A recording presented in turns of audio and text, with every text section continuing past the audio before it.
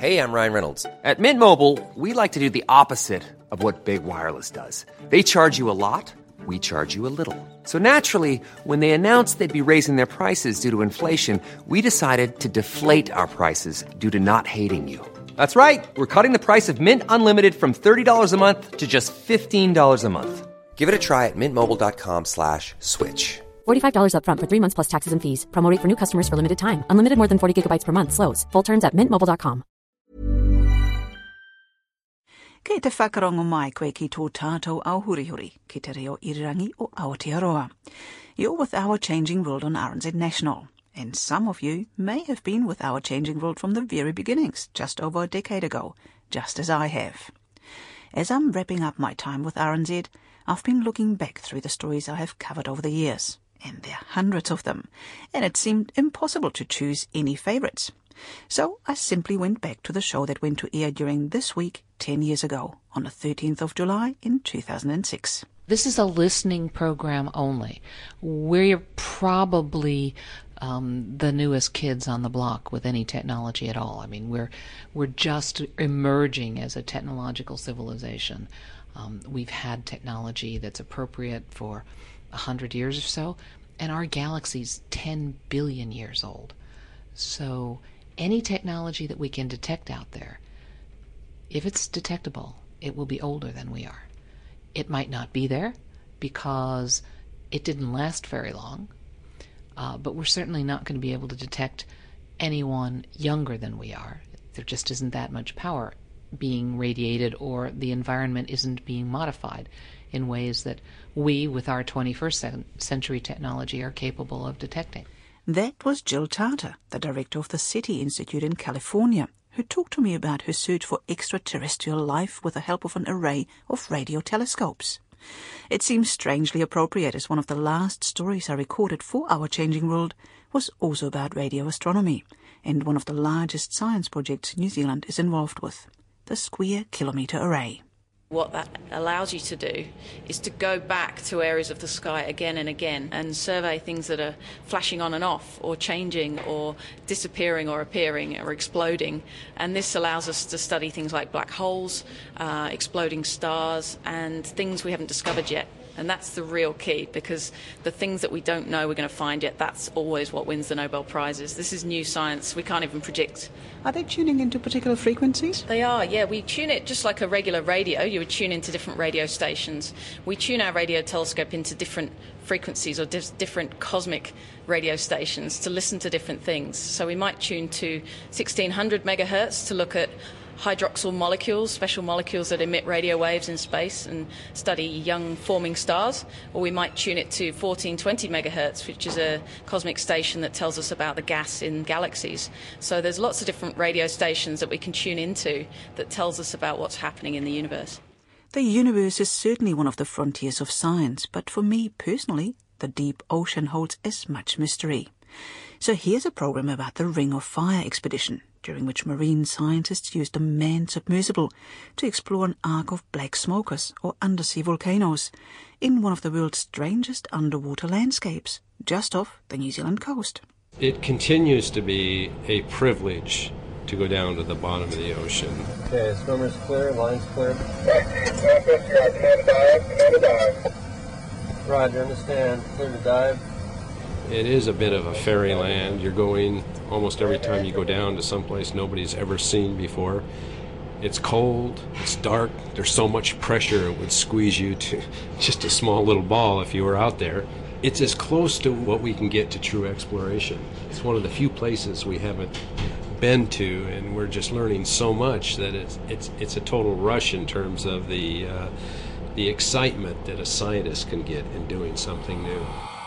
Well, the Ring of Fire is a wonderful description for the whole ring of volcanoes that surround, starting off from New Zealand, of course, actually starting off with Ruapehu and going off to White Island and through the Tonga, and then circling around to the New Hebrides Trench at Vanuatu, through the Solomons, through the Marianas, through Japan, around California, and then down South America. And of course it's characterized by active volcanoes and deep-sea trenches. Just like to the port there, it's a very strong bend.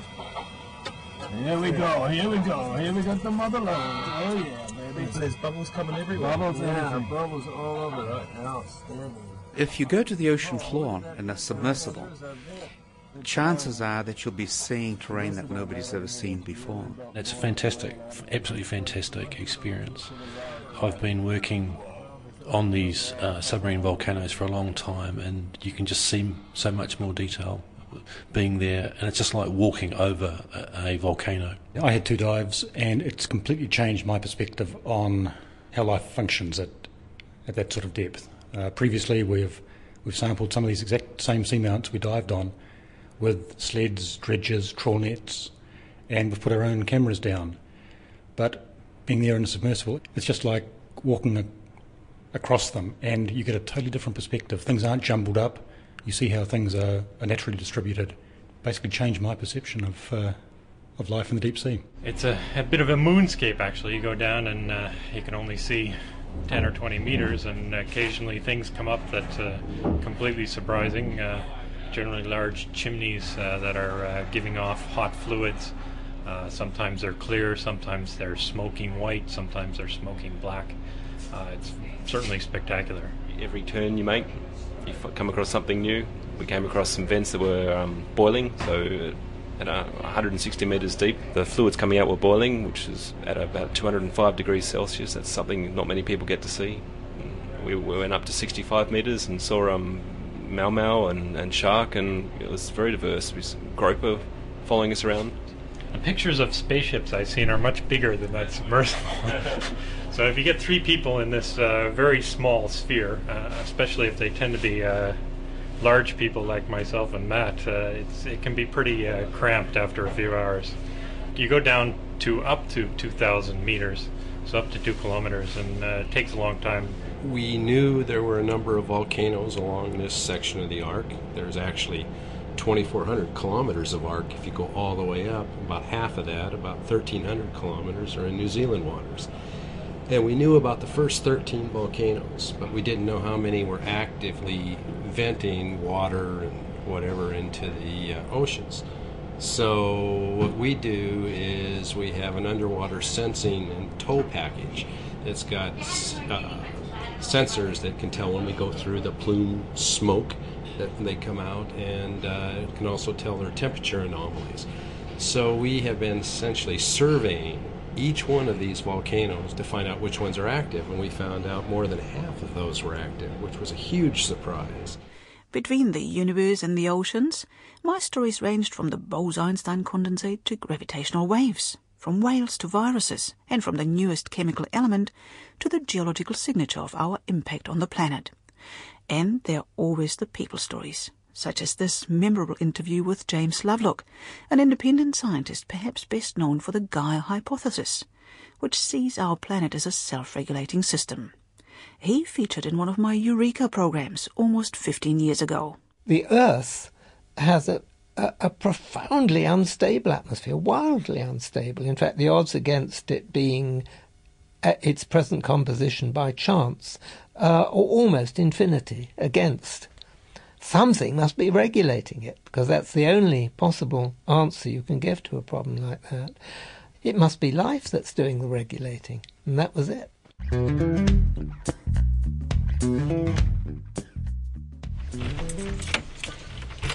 It's not very tidy at the moment because I've been working on it. It's a good sign that if you come to a place that's exceedingly tidy, probably nothing's happening. Well, what I'm doing at the moment is making small pieces of equipment for measurements, and I do it on a little lathe that I have there. And you are actually making them pretty much from scratch still, are you? Oh, sure. Well, as you've always have. As I always have. I only make the things that are totally unavailable. I don't go and make something that I could buy. That would be silly. But no, there are, if you're an inventor, there's always things that haven't yet been made that you can make, and that keeps me busy. Quite often the problems I've worked on, there have been no apparatus in existence that would answer the problem I wanted to answer, so there was nothing to do but make it. Inside the home is one such piece of do-it-yourself history, a gas chromatograph which James Lovelock built for his voyage on the research vessel Shackleton in 1971. The ship sailed from Britain to Antarctica, and James Lovelock secured a berth for himself so he could measure the incidence of chlorofluorocarbons, or CFCs, across the Atlantic. He used the electron capture detector he'd invented several years earlier, and showed for the first time that CFCs were distributed throughout the atmosphere. His subsequent paper in Nature kicked off the ozone debate, and the data also fed into his Gaia theory, by that stage still the Gaia hypothesis, and a long way from being accepted. It's always the way with large theories. Max Planck said he would have to wait until his contemporaries had died before anybody would note what he was saying. It's look at the Wegener with his plate tectonics. It's always the way with large theories, and quite rightly so, because there's daft theories turn up every few minutes, and they have to go through the hurdle, they have to go through the gauntlet of attack, and if they survive, eventually they make it. How did Gaia knock on your door? Did it just pop up in your mind as an idea, or did it actually come through the measurements, the pollution you were observing? Oh no, it came through NASA.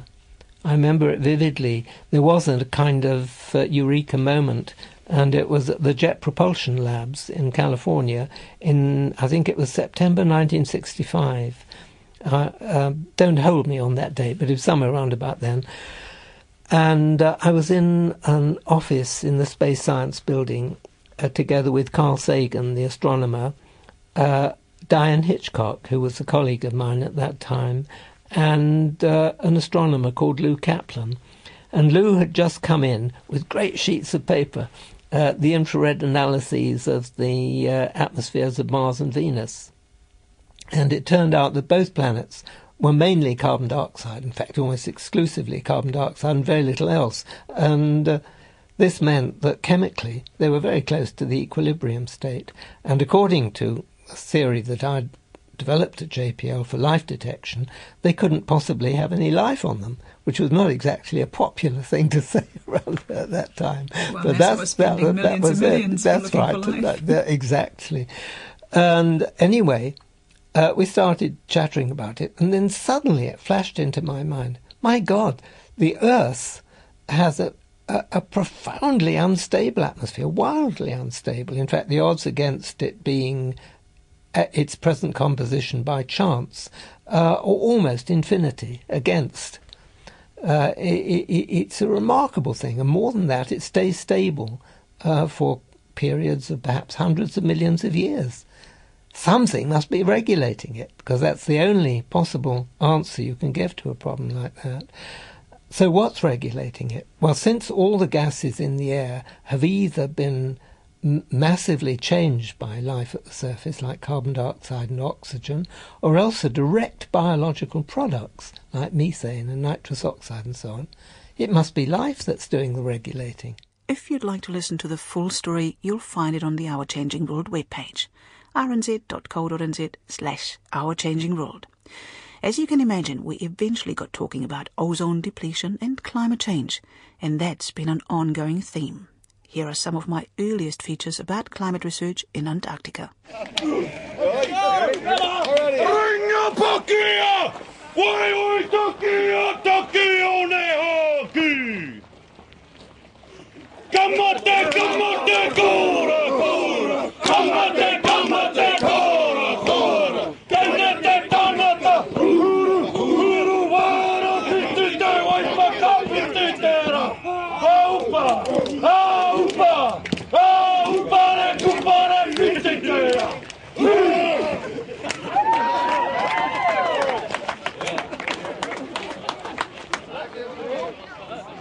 Come on, there's a couple of people late. Cliffy! Cliffy! Come on. Let's go! Excellent. On your mark. Get set. Go! This underdressed fun run marks the halfway point for an ambitious international project, the Antarctic Drilling Project, or ANDRIL. Using sophisticated technology, ANDRIL has drilled through 80 meters of ice, dropped through nearly 900 metres of water, and then drilled another 700 metres into the seafloor. All that in an effort to retrieve information about past climates and the history of the Ross Ice Shelf. Tim Naish from Victoria University's Antarctic Research Centre and Ross Powell, a geologist at Northern Illinois University, are the chief scientists of the project. We're drilling here on the Ross Ice Shelf in this particular location because it sits in a deep water basin, and this basin has been formed around the edge of Ross Island. Ross Island is a volcano. Mount Erebus, that we'll be familiar with, has been accumulating, if you like, as a volcanic pile over the last 5 million years. And during that time, the weight of the rocks erupted from the Erebus volcano have pushed the crust down. So around the island itself is what we call a moat basin, flexural moat basin. And that basin, we believe, over the last 5 million years has been deep enough to accumulate or capture, if you like, sediments that have been transported or represent the advance and retreat of the Ross Ice Shelf and the Ross Ice Sheet. So we think this is a pretty unique location for being able to capture a fairly detailed record of the Antarctic ice sheet history for that time period. So far we've been very lucky in the record that we've recovered. It's the first ever sort of record for this time period in the Antarctic, and it's just exceptional. It really does give us a record of what we wanted, and that is an indication that the West Antarctic ice sheet and the Ross Ice Shelf have been moving back and forward in time, and we hope we can get some inferences about the climate of the past and what has been driving that ice sheet back and forward through the past 5 to 10 million years. So we're here in the National Ice Core Research Facility at GNS Science in Lower Hutt, which is a shared facility between GNS and Victoria University, but also many other organizations such as NEO and international partners. This is the place where we bring all our Antarctic and also New Zealand ice cores back to process the cores and then forward our samples to various labs to measure those samples. So I'd imagine you have to keep those cores as they would be in their natural environment? Yeah, that's correct. They're very cozy, minus 35 degrees, and as we're going in there now, it's better if we put a few layers on as well. So I've got a couple of jackets here for you and gloves. Great, let's do that. So this is equipment that we also use in Antarctica, and obviously, with these temperatures here at minus 35, it's just a perfect gear to use. So if you spend the whole day in there, I guess you wouldn't be at minus 35 for a whole day. That's just where the cores are. Your working area must be a little warmer than that. We have 3 different types of freezers. So we have one that we call our warm working freezer, and that's at minus 20. And that's a temperature that's relatively comfortable when you're fully dressed up. You still get, cold nose and cold hands and that kind of thing. But with all the layering of clothes that we have here, other than that, you're actually quite comfortable. But every so often we do have to spend quite significant time in the minus 35 freezers as well, and you will feel as we go in there that you can sense your nostrils freezing up a bit and your eyelashes start to glue together from the ice build-up, and that's certainly quite a different level yet again. But if you move around and you work so that you produce a little bit of body heat, you're actually still quite comfortable as well. Just standing around is difficult. I think I'd like a pair of gloves so I can keep holding those microphones. That just sounds slightly uncomfortable without gloves. Well, I just got the perfect mittens for you here. They're called nose wipers. Would you like one of those? Yes, please. Perfect. So now we're going into the first freezer. This is what we call the ante-room. In here it's only minus 5, and this pre-cools and dries all the air that goes into the colder freezer. So now we go into the minus 20 freezer. So this is like a fridge, really? This is like the warm area to warm up.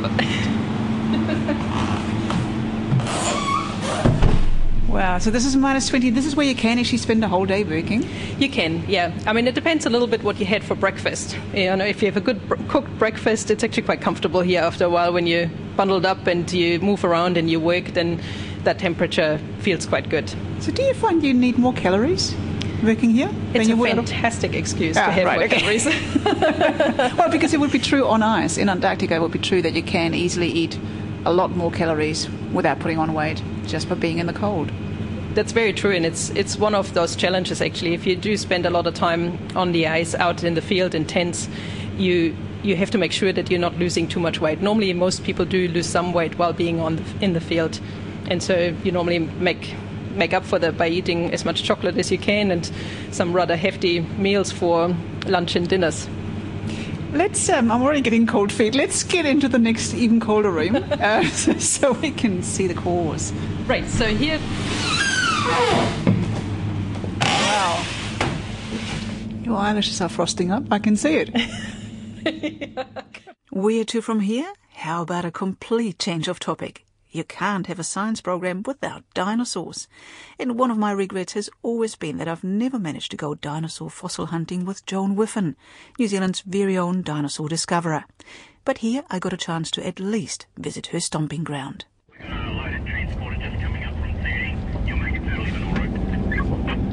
Yeah, Roger. Yeah, I'll just duck over now. So we're heading back out of the Mongatanafa native forest into the Mongatanafa pine forest, and then we're going west into the country where Joan Whiffen and crew spent 15 years finding all of their wonderful fossils. We're in the southern part of the Mongatanafa native forest, up a place called Ernie's Creek, and we're walking up a wee branch of it, the true left-hand fork of Ernie's Creek, in an area where we've found a couple of fossils just recently, and they're the first ones to be found in this locality. So you've been up and down this creek before to look for things? I've only been in part of it, so today we're actually going to go into some new country and we may or may not find something. What have you found before?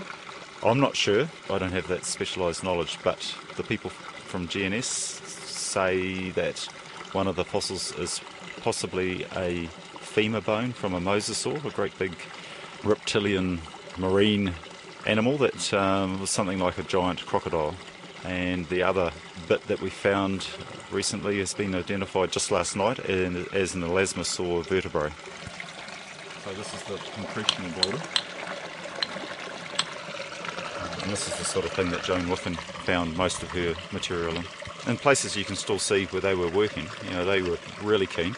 They had a big rock cutting saw and they would put a cut into the rock and then use wedges to split the rocks open. There's great big concretional boulders and they're solid, you know, your steel hammer just bounces off them. But then there's a bit of bone just next to you in the other block. This bit here? Yeah. Uh-huh. I think that's bone. So often with the bone we get little accumulations of shark's teeth, and that could easily be that sort of could be, yeah. or fish bones. That Fish could bones, be a fish yeah. vertebra. Yeah. You can actually still see the grain in this, I think, eh? Yeah, you can see something along that face, yeah. So.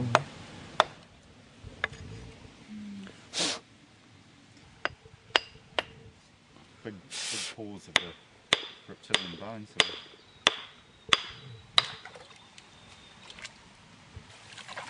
I think we've got a bit of bone here. We'll come down and have a look. Oh yeah. Yeah. That's clear, isn't it? Yeah, that's wetting it didn't help, but there's no doubt with this one, that's definitely bone, isn't it? That's definitely a piece of bone. And that, we could get that off actually. I've got a chisel, we could remove that lump probably. It looks like a piece of vertebrae, eh? Like there's a flat surface here. Oh, it's all this moss that's on it, and it kind of obscures what you're trying to look for. And of course, back in the lab, we can just throw a bit of peroxide on it, and it's gone in no time. But mind you, a bit of sand and elbow grease does a trick or two. Clean it up. Yeah. So there's a large boulder in the stream here. It's too big for us to turn over. It's got one definite bone in it that we can see. But the rock has a natural sort of split going through the middle. So we're going to try and split the whole rock along that with a chisel, hammer and chisel, and see if we can expose some more of the rock to see if there's more bones inside. And of course you can't have a science show without the smallest of things on the fringe of life, like these ninja viruses that infect bacteria, and could be useful as we look for alternatives to antibiotics. I mean, one of the things that I'm really hoping, and one of the things that really drove us to start exploring this in a teaching setting, is that as people learn more about viruses, people will be more willing to consider these as a real tool in our arsenal. And as we're running out of potential in terms of antibiotics. We've basically reached peak antibiotics. We need to start thinking about creative ways of killing the bacteria that are harming us without killing the bacteria that are not harming us. Most of the bacteria in our environment are beneficial.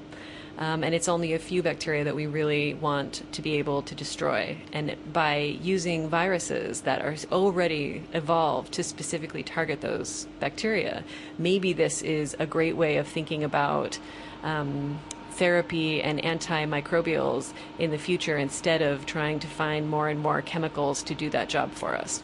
And finally, here's a story that'll stay with me.